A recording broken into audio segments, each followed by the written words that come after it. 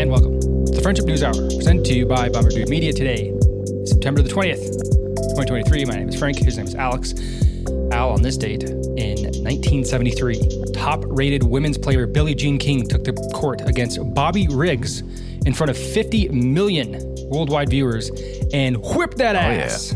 In the Battle of the Sexes. Should remind everybody, Bobby Riggs was 55 years old and Billie Jean King was 29. Either way, this was for, I forget, decades, was the most watched television program in history, and proved that the self-proclaimed male chauvinist was wrong and that Bobby Riggs could be beat by a woman. I thought that's pretty cool. I always liked that story of the Battle of the Sexes. Yeah, it's a movie too, I think. They came out with one not too long ago. Oh, did they? I never saw it, to be honest with you, but heard it's a good movie. I got something, we have a lot today, but I have something for you. I know it turns you on to talk about Lord of the Rings. I know a lot about what turns you on, sir. Yes, you do. Oh, that's a good way to start today. So there's a thread from the Cultural Tutor on Twitter, and it basically describes why the Lord of the Rings movies have stood the test of time, even though they're only about 20 years old. They're still widely regarded as some of the best cinema that's ever been created. And the reason why is because they didn't use a lot of CGI. Mm-hmm. Minas Tirith was not CGI. They built a miniature version of the entire city. That's awesome. That's taking a page out of the George Lucas handbook. Oh, yeah. Out of Star Wars, you bet. So here's the thread. Sick looking. It's not going to be great for people just listening, but we'll make sure to post this so you can see what we're seeing. And just like you said, they took a page out of George Lucas's book here, and these are the AT-ATs on the, what is this, Hoth? Is that the snow planet? Anyways. Yeah, I'm a Lord of the Rings guy. Star Wars, it's a little shakier. Here's some of Middle Earth. They used, I don't know how you pronounce this. They got those accent lines over the E and A. I'm going to just call it Weta, W-E-T-A. Weta Workshop, special effects and prop company led by Richard Taylor, were tasked with helping Jackson and the rest of the crew create the world of Middle Earth using miniatures. And the pictures are just so complex. I mean, look at this thing. It's incredible. Yeah, wow. And it just gets better. Let's see, there's the Eye of Sauron. Oh, sick. I wonder where all these are. They got to live in some museum or something somewhere. Yeah. Wow. Here's Helm's Deep. God. Such a good battle. Arguably the best battle scene in any movie ever. Just the detail. Right. It's yeah, so incredible. Right. Damn. Can hear the orcs in my head right now. That's so sick. Isn't that crazy? Yeah. So that's the movie, and that's the miniature recreation of it. Nice. You can tell. I mean, this guy's no more than 6 feet tall. So these things are about 5.5 feet, 6 feet tall. It's probably such a fun job, dude. Oh, I know. I mean, and just like, if Peter Jackson comes to you and say, I have an unlimited budget for you to make a great film, and I need your specialty, which is creating miniatures. I mean, that's just like the best day ever. Mm-hmm. I wonder if they're ever going to remake these, because dude, they're like 20 years old now. Like Harry Potter, same thing, about 20 years. They announced that they're doing that HBO show that's basically going to be a season per movie and redoing the whole franchise with new actors and stuff. I wonder at what point. They got to do that with Lord of the Rings at some point coming up here. I know they're doing the Amazon Prime show, which is pretty good. Yeah, but I think you could tell, I mean, I don't know how they did the one on Amazon Prime, but I think you can tell the difference between CGI and this kind of stuff, because it looks good. Like, even though it's not like perfectly clear, I mean that's the point, right? It's Middle Earth. We're not talking about modern day architecture or ability to make things like perfect. So I don't know. I thought that was super, super cool. I love this Twitter profile, the Cultural Tutor. He just had a thread about windows, the most beautiful windows in the world. Ooh. And I spent an hour on that thing. It was incredible. All right. Let's get this out of the way like we always do. Talking NFL picks here. I got mollywopped last week by Al. Again? Leads the season 20-15. So let's get right into it, sir. Feeling good. If you need any advice, just let me know on these picks, Frank. I got you. Yeah, okay. I will consult you. I'm not going to go over everything last week, but there was an interesting game that I think we both ended up winning this game. It was the Niners and the Rams. And it was a really good game. The Niners were favored by 9 points. And in LA, right? In LA. The Rams kept it close. They were leading at some points. It was a really good game. And then at the final drive, the Rams had the ball down by 10, and they had virtually zero time on the clock. It came to the final play of the game. They're down by 10. The spread is 9. And on the last play of the game, with absolutely no significance towards the who wins or loses, the Rams decided to kick a field goal, and it was good. And so they only lost by 7. A terrible beat for those who took the Niners. And I got to imagine, I just have to imagine that betting played a role in that. Why would you kick a field goal as the last play of the game with absolutely no significance as to who wins or loses? And in the video too, bro, the ref looks like, oh, fuck.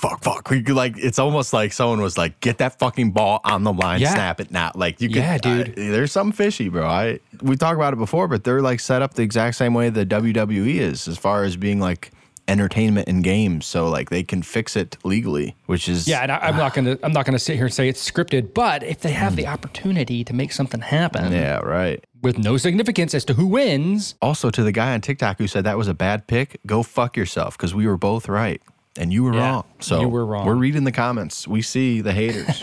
And I'm remembering the haters. We're calling you out now. So yeah, I can tell. You were pocketed that. It's always funny though when we put up videos like that. It's never like, oh, good picks. I like these. I'm going to use them. It's always like, you guys are fucking idiots. These are terrible. It's like, all right, moron, go kill yourself. Okay, Thursday night, San Francisco is playing host to the New York Giants, and they are 10.5-point favorites at home. The Giants with an incredible comeback on Sunday. Absolutely insane, and they still didn't cover their spread, but they won the game. 10.5 at home. I will probably take the Niners on this one. Same. Yeah, no Saquon. Matt Breida is not nearly as explosive, not much of a threat. Yeah, not worried about it. Short week. The only thing that scares me about these Thursday night games is the low scoring, so 10.5 seems like a lot of points, but I'll go ahead and take San Francisco. Baltimore hosts Indianapolis. Indianapolis beat Houston. They're in Baltimore, and they're 7.5-point dogs. 7.5-point dogs in Baltimore. And Baltimore looked good against... Cincinnati, divisional games, I can never really call it. I'm going to go ahead and take Baltimore in this one. I'm going to do the same because I don't think Anthony Richardson's playing. They also need to stop running the ball with him, man, because he, once again, got destroyed in the last game. He had 2 rushing touchdowns. Everyone was super high, and then boom, hurt. It's just like you can't do that in the NFL, man. We've learned from Robert Griffin and so many other quarterbacks. Like, it just doesn't translate. You gotta have some kind of a passing attack. So hopefully they focus that up. Okay, Miami at home against Denver, and they're 6.5-point favorites. I feel like everything screams Miami in this one, and it kind of scares me a little bit. Denver, I mean, they fought against Washington. Who knows what kind of team Washington is? They're 2-0, I think. Yep. So who knows if they're for real? It looks like Denver is just, the offense is super sluggish. Miami, I'll take Miami. Those are a lot of points, but they're at home. Russ is cooked, bro. He's done. Yeah, I think he's done as well. So you like Miami? I like Miami for sure. That offense is not stoppable yet that I've seen. Agreed. Okay, Jets at home against New England. Jets are 1-1. New England is 0-2 to start the season. But they haven't rolled over. Mac Jones is a little shaky, some interceptions, hasn't played excellent. But they are still 2.5-point favorites on the road in New York. This one's tough. It is tough. 0-3 New England doesn't sound right. The Jets, give me New England. Yeah, it's very tough. I think I'm going to go Jets on this one. He's taking the Jets. Yeah. Something looks off in New England, man. It's like almost like what we're seeing in Bama. It's just not, it's a down year. Perhaps you're right. Perhaps this is the week that they put it all together. Jacksonville is hosting Houston, and they're 9.5-point favorites. Man, see, this is the 9.5 points. That's a lot, dude. Jacksonville lost last week. Houston kind of sucks. There's a lot of points. I'll take Houston. Why not? I'm going to go Jacksonville. Taking Jacksonville. Little bounce back. Got no faith in those Ohio State quarterbacks, man. They're 0-6 to start this season. Yeah, I know. Gosh, man. Just when I was feeling really good about Justin Fields, he's not been great to start season. Cleveland is hosting Tennessee. One of the more gruesome injuries I've seen ever. Nick Chubb. I don't recommend looking it up, but he seems to be out for the season. Tennessee came back against the Chargers. I felt really good about that pick until the fourth quarter, and just like they do, they pissed it away. I told you.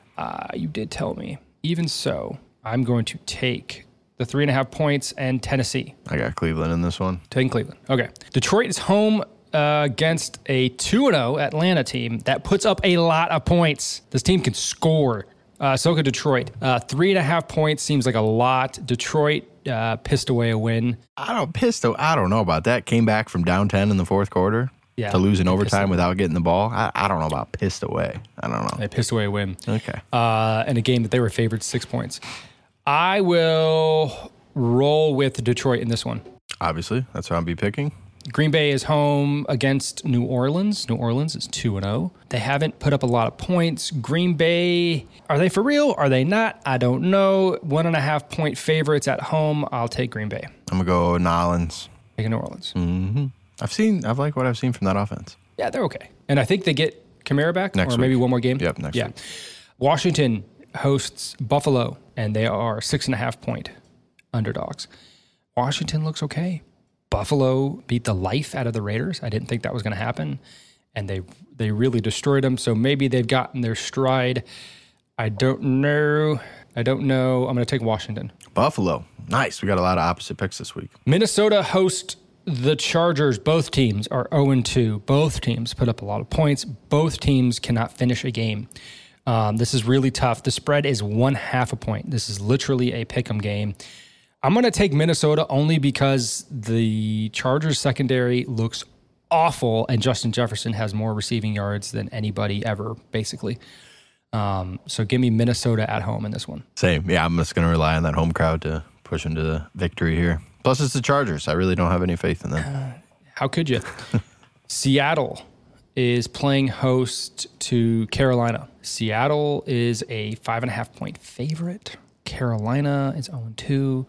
They haven't looked. They don't have players, man. Seattle looks shitty. Their quarterback lined up behind the guard last week, so that's what they got going on over there. Seattle showed way more life last week than I expected them to. Give me Seattle in this one. Agreed. Kansas City hosting Chicago, and they are 12.5 point favorites. Woo. They could be 20 point favorites. I'm taking Kansas City. The Bears are trash, bro. Yeah, man, they can't score. Oh, it's great. I love to watch it. It's so awesome. I'll take Kansas City as well. It's a lot of points. Dallas is in Arizona, and they are 12.5 point favorites. That's way too many points on the road. I know Dallas is good. I know their defense is good. Arizona's so bad, though. They're so I'm bad. Take Arizona. Well, give me 12.5 points worse. Okay. And then Vegas is hosting Pittsburgh, and they are 1.5 point favorites. That's a tough one. It is a tough one. I feel like they're pretty evenly matched. I will take Vegas at home. I got Pittsburgh on the road. I think they look much better this week than they did week one. Pittsburgh did not impress me at all week one, but they showed some life this last week. They did show a little bit of life. You asked why there were 2 Monday night games last week. There are 2 Monday night games this week. It has to do with a TV deal where Disney, which is ESPN, gets a certain amount of games a year, and they had to fit them in somewhere. Oh, okay. So these 2 weeks, weeks 2 and 3, there's 2 games on Monday night. So enjoy. Tampa Bay hosts Philadelphia. Both teams are 2-0, surprisingly. Tampa Bay is 2-0. Philadelphia is 5.5 point favorites on the road. You know what, dude? Give me Tampa. Dude, this is a hard one for me. I think I'm going to go Philly. Think so? I don't feel good about it at all. This is the hardest pick for me so far because, dude, I've seen life out of Tampa. Like, Baker looks as good as he's looked in his career to me, man. Like, he finally seems like he found like a system or coaches or something that is working for him. I think Philly can win this game. I think 5.5 points. 5.5, yeah. Give me Philly though. I still think that they're that reigning NFC champs. I think they're looking good to maybe do it again this year. So cool. Last game of week 2 or 3 is Cincinnati hosting the Los Angeles Rams. 1.5 point favorites at home. I mean, do they suck? Are they a bad team? They never were. No, they're not going to go 0-3, especially not at home. I don't think so. Not to the Rams. I don't think so either. That are injured and falling apart. Other than this receiver that's come out of nowhere, dude. This I don't even know what he is. Is he like Hawaiian? Honestly, I don't know. He's great though. Puka Kekua? Yeah, he's great. But give me the Bengals, man. I think we're going to see an explosion from them. They have so many weapons, and Mixon and Jamar Chase, who's done nothing this year. T. Higgins, who I was like really leaning on in all my leagues. So I'm really pulling for a strong Cincy performance. Same. All right, that's your NFL Week 3 picks. Take them to the bank. if you're taking Alex picks. All right. Let's start with immigration, shall we? Let's do it. Good old classic favorite of ours. I'm going to show you a clip here. This is a development in Texas. It's called Colony Ridge, 40 miles north of Houston. It's about the size of Washington, D.C. and home to 75,000 people. The developer gives illegal immigrants direct home loans so they don't need Social Security numbers. It is also full of gang activity and has become a strategic hub for the Gulf and Sinaloa cartels. Reports say that it could reach 200,000 people shortly. Is it obvious why this is a terrible idea? Yeah. It should be. Yeah. But, I mean, there's some folks out there who believe in open borders. Like literally, truly believe it. Here is Louis C.K. I don't know if this is how old this is or how new this is. He was on Joe Rogan podcast. And I have a lot of respect for Louis C.K. I think he's a really brilliant guy. He's really funny, obviously. But he says like some of the dumbest shit I've ever heard in my life in this clip. My feeling is they should open the border and just let them pour in, let everybody pour in. And then the answer, which is, well, then there'll be all these problems. Yes, there should be. It shouldn't be so great here, is what I'm saying. In America, it shouldn't be. It's a weird thing to sequester a certain group of people and try to keep upping their lifespan and their lifestyle and just keep trying to increase that for this group of people. And then this pressure of people trying to come in so they can enjoy it. And then it gets worse and worse down here. I mean, I'm not Canada. It's really just from down here. There's something wrong with that. That's not a system that's working. And it forces people to do cruel things to other people. There's a lot of people that die so Americans can be safe. They're just dying, weddings that are drone bombed in Yemen because the guy said something that might have resulted in American insecurity. Not even like definite American deaths, but like just so we can breathe a little easier. Folks die. And folks do labor in unsafe places so that we can keep the prices where we like them. There's so much about American life that other people pay for. That's part of it. But also, it's not good for us either. It's not a good way to live in a gated community. If you let folks pour in, like any other wave, it'll kind of slosh. And then things will be different. I don't know, like, what'll really happen? A bunch of people, like, will they just come with knives and start killing? Yes, they will. Yes, they will. I want to address his point real quick, but he asked, will they just come and with knives and start killing people? How many times have we covered these stories on this show? I have another one for you. Per multiple CBP report sources, an illegal immigrant from Peru charged with murder in connection with a homicide in Eagle Pass, Texas yesterday was first caught by Border Patrol illegally crossing into Eagle Pass in May, was released into the U.S. with a court date in 2025. 64-year-old Roberto Emilio Vasquez Santa Maria was arrested by Maverick County, Texas Sheriff's Office yesterday. Border Patrol sources tell us after crossing illegally in May, he was processed with a notice to appear in court in 2025, then was transferred to immigration, who released him into a non-governmental organization in Eagle Pass. No information on the victim and the facts of the case. So yes, absolutely. I can understand how people can sympathize with what Louis C.K. said on the latter end of what he was saying. Yes, America has done terrible things to third world countries, and we probably have a reckoning coming. I mean, that's not like a very controversial thing to say. But for us to self-impose mass immigration on ourselves and just let the chips fall and it'll just be different. No, that's not. Nobody cares about, I don't think, the country being different. I think we care about knowing who the fuck is here. Can I ask, what has America done to Mexico that has made Mexico be the way it is? Because we have a neighbor to the north, like Louis said, Canada, fine up there. People prefer to go up there than America in a lot of cases for political reasons, healthcare reasons, whatever. But like down south, it's so bad. Like how are we not given credit then for how great Canada is, but then Mexico is our problem too? I don't understand. Well, I don't know that Mexico is our problem. I think what he's trying to say is that because of what we've done in the Middle East, because of what we've done in Asia, and because of what we support in other portions of the country, of the world that create untold amounts of death and unspeakable despair, that we deserve to have problems here on our shore. I mean, maybe, right? Like, if that were the case, then yeah, okay. Like, I agree with that. But I think what he's saying is we should self-impose penalties on ourselves by allowing the border to be open and just letting whatever happens happen. The only way I think that you get to that conclusion is if you're as rich as Louis C.K. because it won't affect you at all. Right. You know what I mean? He's going to be sheltered. His family's going to be sheltered from all of that. But it used to be the Southwest that was most concerned about immigration because that's where most of the immigrants would settle. Now it's everywhere. Chicago, New York, Washington, D.C., literally everywhere. There are more immigrants than we know what to do with. I wish I had it teed up right now and I couldn't find the video, but they're literally opening the border and Border Patrol agents are just letting people through. And I remember there's a video, one guy was like, hey, can I go to New York? And the Border Patrol agent was like, yeah, you're free. You can go wherever the fuck you want. I mean, okay, fine. But we don't know who this person is. We have no way of tracking him. We give him a notice to appear. This is how immigration works in the United States. I explain this to people all the time, and they're always so incredulous that this is how it works, and they don't believe me. This is legit how it works. You come. You say, I'm claiming asylum from persecution in my home country. You need to provide absolutely zero proof of that other than you saying, I am seeking asylum. And they say, and the United States says, okay, understood. You're going to have to come to court and prove that you're being persecuted.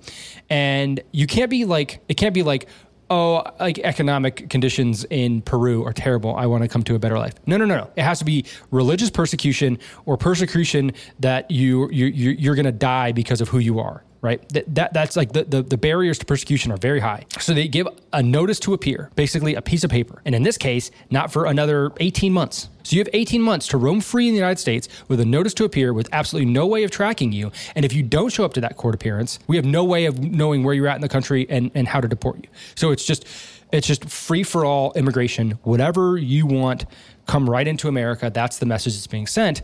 And Americans, citizens of this country who have zero to claim for the luxuries of the life that we live other than the birthright, but still have that birthright, are getting fed up with this current immigration policy. Here is Staten Island. And police officers are arresting their own community members because they're trying to block a bus full of migrants that are going to be housed at a nursing home. So these are just like people that were trying to like stop.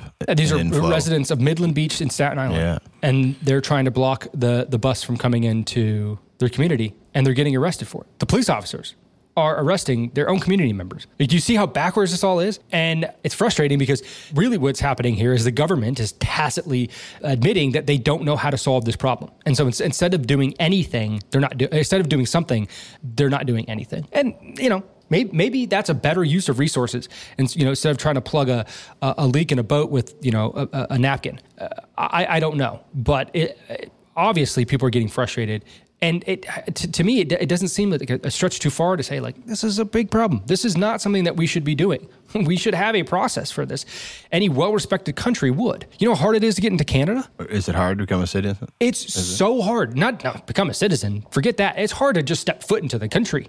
If you have a prior, like a misdemeanor, something that in Canada, you could get in trouble for the same way, and you don't have like direct proof that you've changed your ways, they will not let you in the country. It's really hard to get into Canada. I'm surprised that we don't see like the president and his cabinet switch their tune though, because like we're seeing in Chicago, huge problem. Like the O'Hare Airport is just like riddled with immigrants right now, and a bunch of precincts around the city the same way. In New York, we're seeing these videos from Staten Island. Their mayor even came out saying that the migrant crisis is going to destroy New York, and that he doesn't see an ending to how this is going to play out. So like two of the biggest cities, of blue cities in America are talking this way because they're finally seeing the problems that California and Texas and all these other Southwest states have seen, but we still don't see like a change in tune from him. That's interesting to me. I guess I don't know why you wouldn't see that. Interesting. Yeah. So when you hear community members in Chicago, remember we played this clip a couple months ago, and one of the community leaders was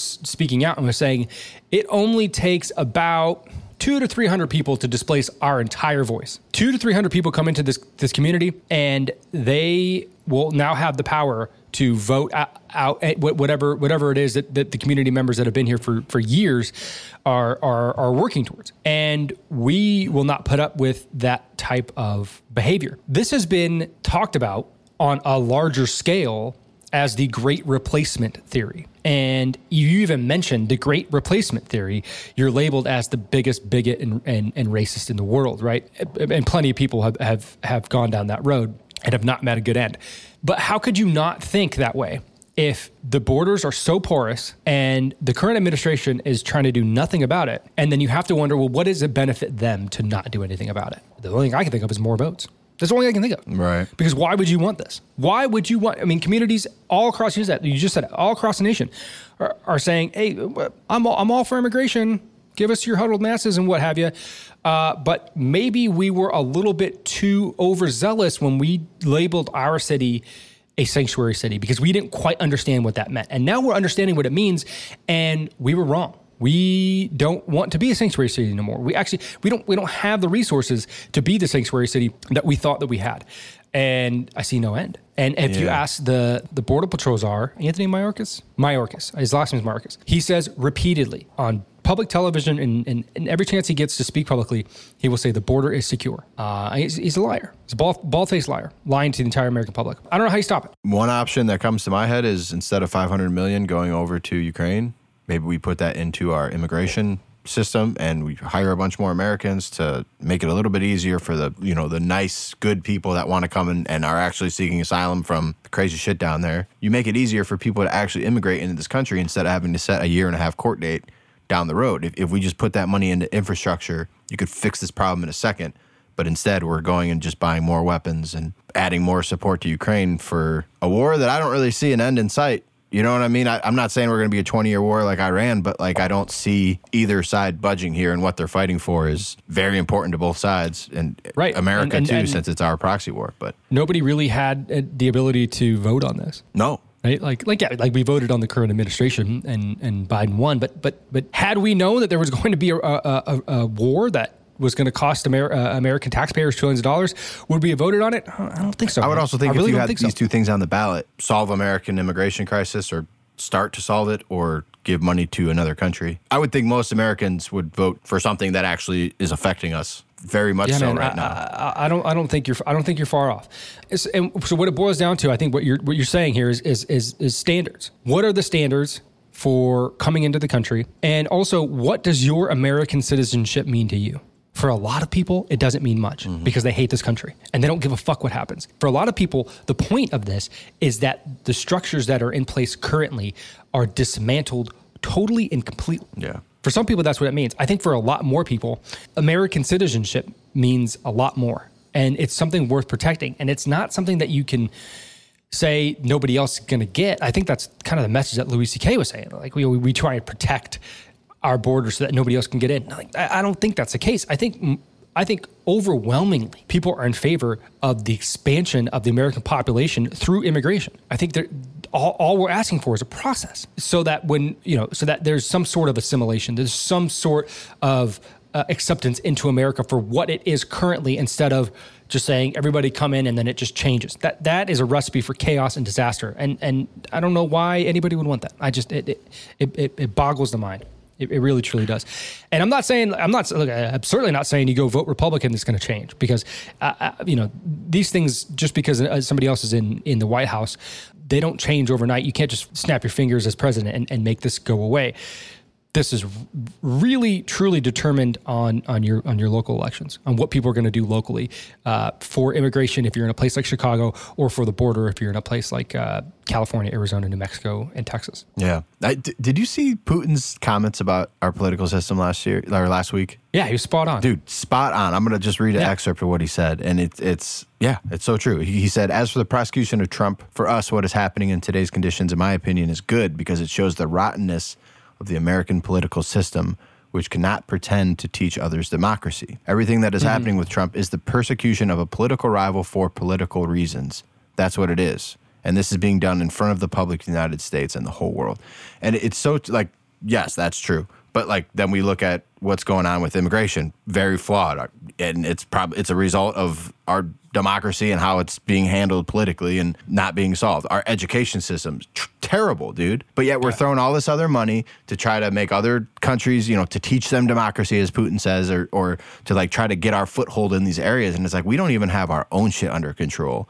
And now we're super hyperextended and seeing all kinds of problems while life in America crumbles, inflation soaring, all this other shit. It's just it's so frustrating, dude. And now we're being called out on it a global scale, and we deserve it. But if you think Vladimir Putin is not somebody that you should be taking points for our domestic policy. The reasons that you think that way are because of the things that we say about Putin, right? Putin's not going to sit up there and say, I kill political dissidents and my opponents. I murder them.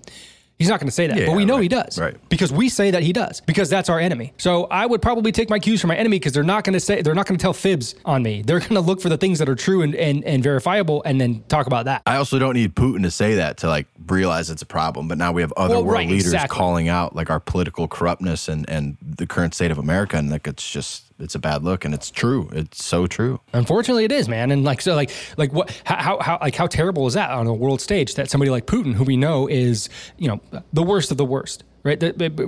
Really, truly, like a terrible person, is saying things that are awful about us and that are true on the world stage. Yeah, I mean, it's awful. While we watch him, China, and all these other countries create their own currency that's backed by gold. Like, that's going to just cripple us even more long term. It's just like, they won, dude. Like, not necessarily Russia, but like America is losing in all of this. Big time. We're losing. Big time. All right, let's go into a bit of a dark place here, Al. Buckle up. I thought that's where we just were. No, that was light. The names here have been changed for anonymity purposes.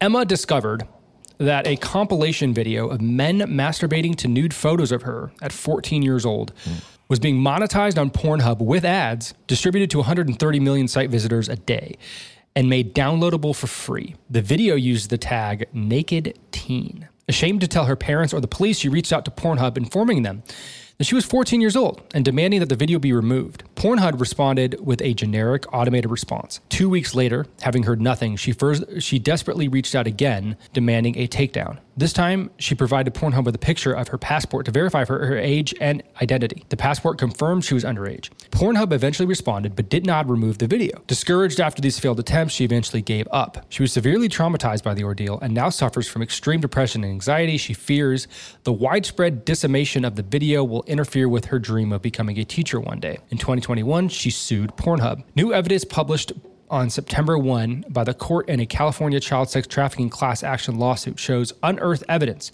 that Pornhub's owner and CEO made the decision to only hire one person to work 5 days a week reviewing flagged videos. They had a backlog of 706,000 flagged videos and an intentional policy where a video would not be put in line for review unless it had over 15 flags. The emails, text messages, and depositions so employees understood that management did not want the rules enforced against illegal content. Depositions proved Pornhub was hiding known child sex abuse videos from authorities for over 13 years. It's clear that Pornhub's owners and executives set up a system that thwarted and discouraged victims from being able to take down their criminal abuse. In fact, in a new sex trafficking lawsuit filed in California federal court on September 8th, the victim says Pornhub threatened to sue her if she continued trying to remove her sex trafficking from the site. This comes from a website called Trafficking Hub, and it's dedicated to the sex trafficking exploitation on specifically Pornhub. We've talked about this a lot. I just thought it was worth bringing up that there are lawsuits being put into place, and no matter what Pornhub has done recently to try and thwart the illegal uploads of underage persons on their sexually explicit website, that they have done things in the past to deny responsibility and deny the accusers or the victims of this abuse the accusations that they're being brought forward. There's a bunch of links. If you're interested, we can send you about what's going on here, and they have court documents and all the like. But I brought this up first. I saw it. I thought it was worth bringing up. But really, there was a story about the Boy Scouts of America that kind of took me aback. That kind of falls in the same line. Were you a Boy Scout? I was for, probably like 5 years. Were you privy to or aware of any sexual misconduct with anybody that you were in Boy Scouts with? Not at the time. No, that shit wasn't coming out like it kind of has the last 15 years, I feel like. So there's a new, I believe, a documentary on Netflix called Scouts Honor, The Secret Files of the Boy Scouts of America. And in it are uncovered claims of 82,000 known victims. Jesus. The Boy Scouts of America remain in complete denial about the scale of misconduct and its role in abetting it. The organization is deeply committed to protecting its shattered brand reputation at all costs. Did you know that the Boy Scouts now admit girls? Really? Yeah. Jeez. I think they sued. Interesting. And now girls can go and join the Boy Scouts. Can boys join the Girl Scouts? I don't believe so. If you had to guess, what would be the total number of accusations in America, just in America, of abuse by Catholic priests? I just looked this up just because I wanted to compare it in my head. I don't have America. I just have the world from 1950 to 2020. What's the world? It says 330,000. 330,000. Okay. In America, based off of the best official reports that we can pull from, they're not done by Catholic Church, but they were commissioned by them, paid for by them. It shows that there are roughly 11,000. That can't be true. I mean, if it's paid for by the Catholic Church, I'm sure they're like bury as much as you can. So the Pennsylvania, there's two reports. The John Jay report, which is done by the John Jay College of Criminal Justice in 2002. Commissioned by the United States Conference of Catholic Bishops, showed about 11,000 allegations made against 4,392 priests. There's a Pennsylvania grand jury report in 2018 that identified 1,000 child victims of sexual abuse by 300 priests. So if you were to take the Pennsylvania grand jury report and just across the country multiply it by each state, that's 50,000, right? Accusations. We'll just say that on the high end, that's what we have in America, 50,000 accusations of abuse.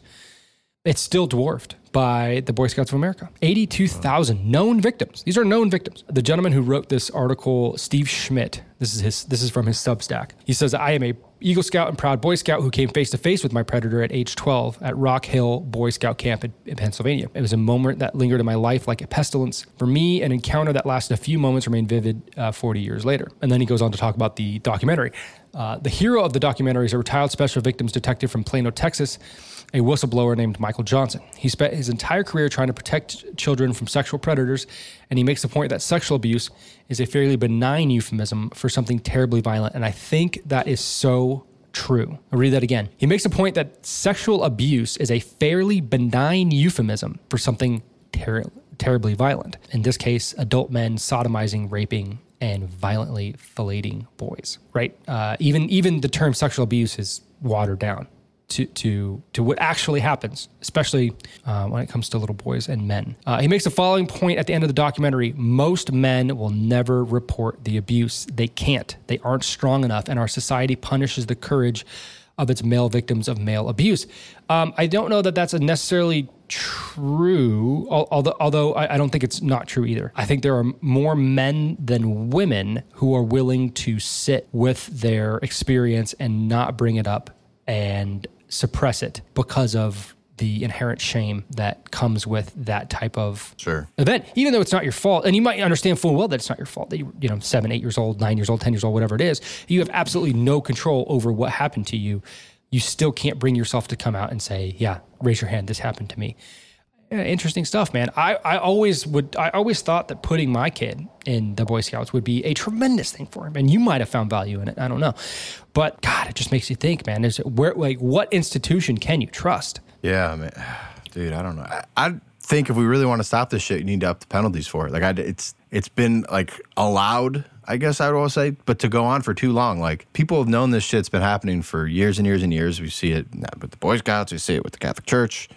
All kinds of shit, like the child sex traffic that's even coming more into light now with new movies and, Epstein and all these other things. It's like, I've seen no rule changes or any kind of like thing that will show that we're going to actually take this seriously. Mm-hmm. Institute the death penalty for any kind of like sex abuse of a minor, and let's see how much it drops. I guarantee you it does drop. Obviously it'll still happen, but like when you make the consequences big, instead of, oh, we're just going to move you to another diocese, or, oh, you no longer be able to be a priest, sorry. That means like that's nothing in the grand scheme of what these monsters have done to people. They're ruining lives. I mean, short of murdering them, like it's one of the worst things you could do to somebody, especially to a kid. I have no sympathy for these motherfuckers. Like I would be happy if my tax dollars went to executing them. Like great. One less terrible person on this world to chew up resources and hurt people more. I don't see any sympathy for them. We talked about like them instituting sex styles and other things to help them find another way to get that outlet, that sexual frustration,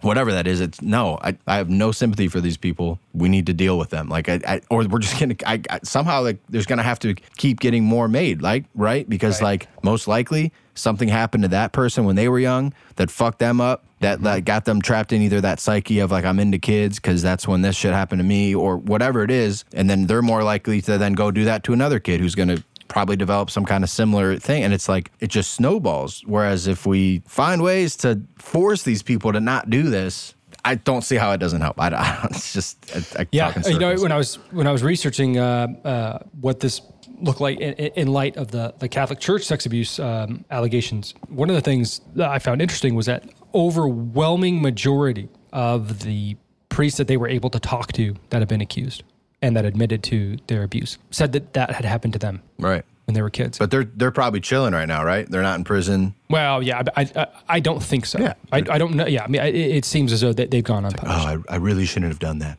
Really, yeah. Right. And it happened to me. And but see, here's the thing. Like that's not an excuse, but it's an important part of the story. True. It's an important part to understand, even though it doesn't excuse it, and it shouldn't be taken into account when determining the severity of the penalty. I agree with you. I think one of the things, I don't know that this is true anymore, but I think back before the allegations of sexual abuse, particularly in the Catholic Church, but here, as you can see in the Boy Scouts, that we didn't really understand the prevalence of child abuse. Mm-hmm.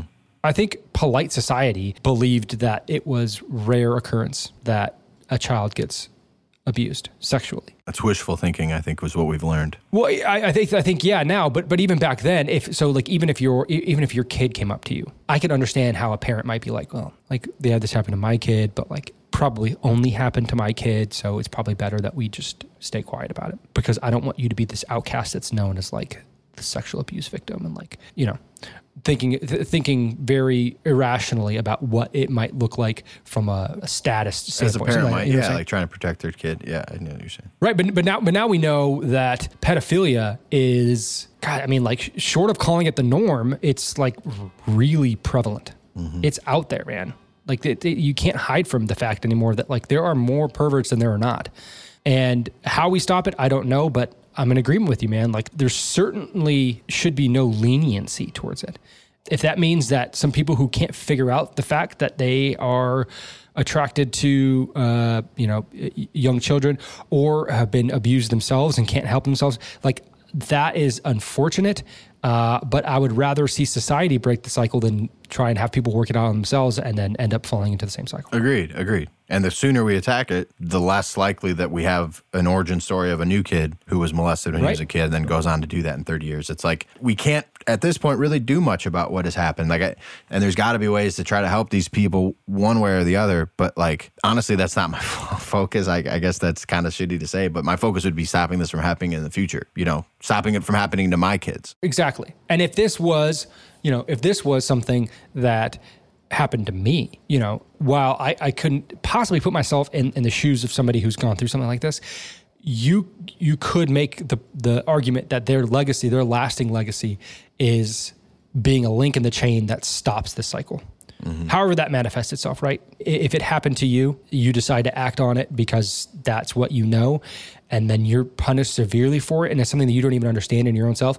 That situation is very unfortunate, but now your legacy is stopping the cycle of it, right? That is your lasting imprint on the world, specifically on American society, and I think what a great legacy to have. Yeah. Right? Like, I am a victim myself, but now I am an example of what happens if you do this. And now my legacy is that I am stopping this cycle because it is a cycle that is worth stopping at all costs. Or like, I don't know, this popped in my head, Abraham Lincoln, his legacy is ending slavery. If we would have just like allowed slavery to happen, but it's not, it's not good. We know it's not good, but like, go ahead, whatever. Your economy's like, whatever, do your thing. Like, that would have just continued and perpetuated, and like, those people's lives and all their families and generations would be so shitty. Whereas if you put a stop to it, like, we're still seeing some long-term effects of that mentality of slave ownership and of controlling and putting these people down for so long. But like, I don't think you can say that like life hasn't gotten better for African American people in America since the 1800s. So it's like, it's going to take some time, but like we need to do the initial Emancipation Proclamation for these kids to like get this ball rolling and like show that there's going to be penalties and like this shit's not going to keep flying. Because right now it's like, it's as if we would have just like let slavery go on under the radar. It's literally child sex slavery now, like in a lot of cases, or people manipulating these kids because they're easy targets, dude. Like a kid doesn't know, they're just so like fresh to the world and trusting adults most of the time. And like if you really want to, if you're that evil and you want to like capitalize on that, it's probably pretty easily to do. So it's like we need to attack the problem as quickly and forcibly as we can, because otherwise it's just going to keep happening. Yep, absolutely. If I were to take a credit card out in the name of my son, does that make me a bad parent? I think it could make you a good parent, because couldn't you like start building their credit now? What if I max the card out? That would be bad. That'd be bad. What if I bought myself things I couldn't afford and then left them with the bill? That'd be really bad. So you're saying putting all of that debt on their tiny little shoulders for my own benefit is bad. You might even call that evil. Yeah. The United States national debt just topped $33 trillion. Whew. It's crazy that number is nothing to, like, it means nothing to me. It registers absolutely, yeah. And it's so big. It's such a big fucking number. That's Walter's problem. It took the U.S. federal government 205 years to accumulate the first $1 trillion. Are you kidding? In national debt. Oh my God. It took us 90 days to accrue the most recent $1 trillion. 4 more years. 4 more years. Well, I mean, whatever. It doesn't matter who's in the office. Donald Trump spent more than any president before him. True. Yeah, I mean, so it seems that's our only option right now, is to continue to spend and to continue to build this house of cards. It's going to fall down one day. It's untenable. And I think if we thought about it as taking the debt in our name and then dropping bombs on our children, it would probably be better way to think about it than the way we're thinking about it now. Question, and this is like a dumb economics question. I'm not that well versed in that area. I read Freakonomics a long time ago, and that's about it. As BRICS and all this shit happens, U.S. dollar falls. Does our debt fall, or does what we have to pay back the debt just get smaller so it grows? I don't know how it translates. The fact that the world up until very recently used to use the U.S. dollar as the base currency just meant that the dollar was strong. What it means for our debt, it doesn't. I don't want to say it doesn't matter. It definitely matters. But as far as our debt's concerned, it only matters to the point that we can continue to make payments on our debt. But like to who? Like, is our debt to America, to the U.S. Treasury, or are we like borrowing from China and all these other like bigger countries? Well, a nation gets into debt by selling securities that we pay back with interest, right? Somebody buys a 5-year Treasury bond, and they get that money that they bought the bond with, plus interest back in 5 years. So we're just borrowing from our citizens or from citizens of the world to continue doing what we're doing, and then we pay that back with interest. Yeah. So we accrue debt, which is fine, right? Like, a nation can hold on to a certain amount of debt and be okay. But the reason that we have all this debt is because we continue to spend more than we make in revenue, right? So again, very important point here is that the government does not make revenue. They don't do anything that brings in revenue. They take your revenue, you being a citizen, you being a company, you being anybody who that pays taxes.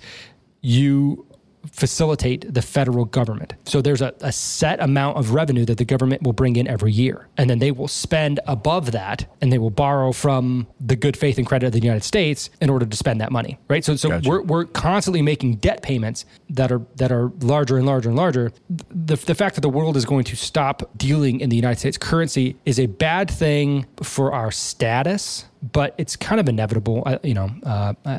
100 years or so is about what we get, and we got it, and so now it's done. But in terms of our debt, it's just our ability to continue to make payments on our debt.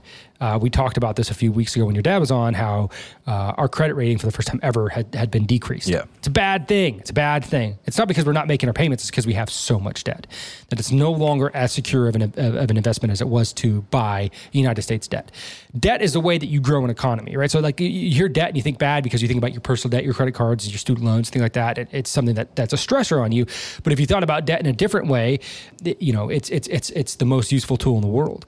And if you use it correctly, then you are able to grow your personal wealth. If a nation uses it correctly, they're able to grow their wealth.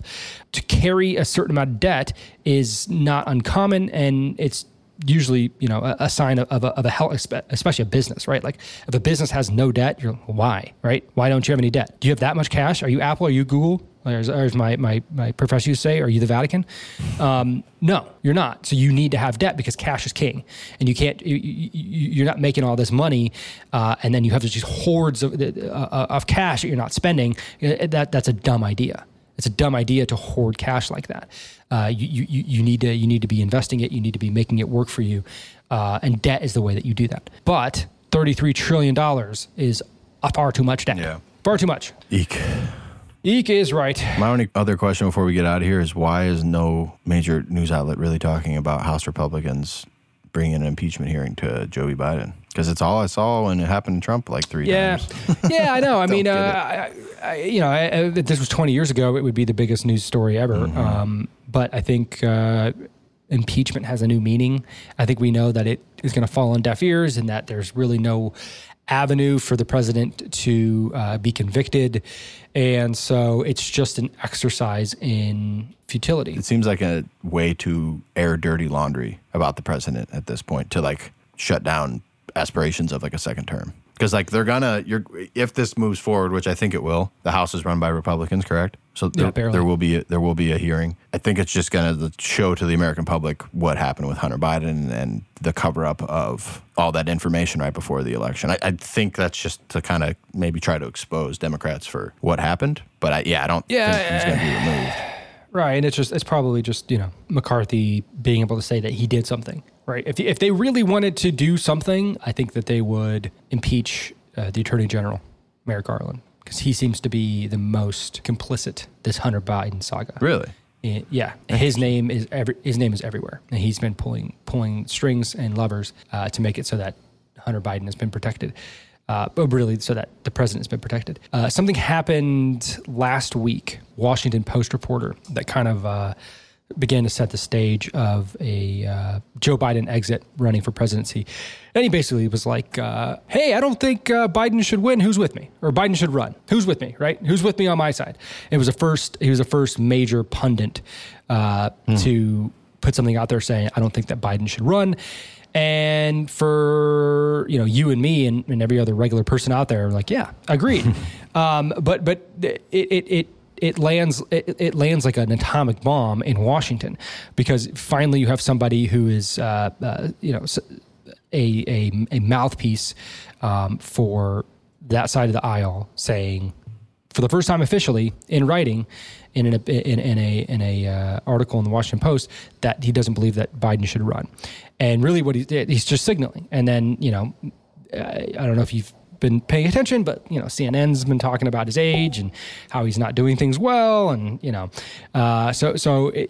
starting to see the dominoes fall into place.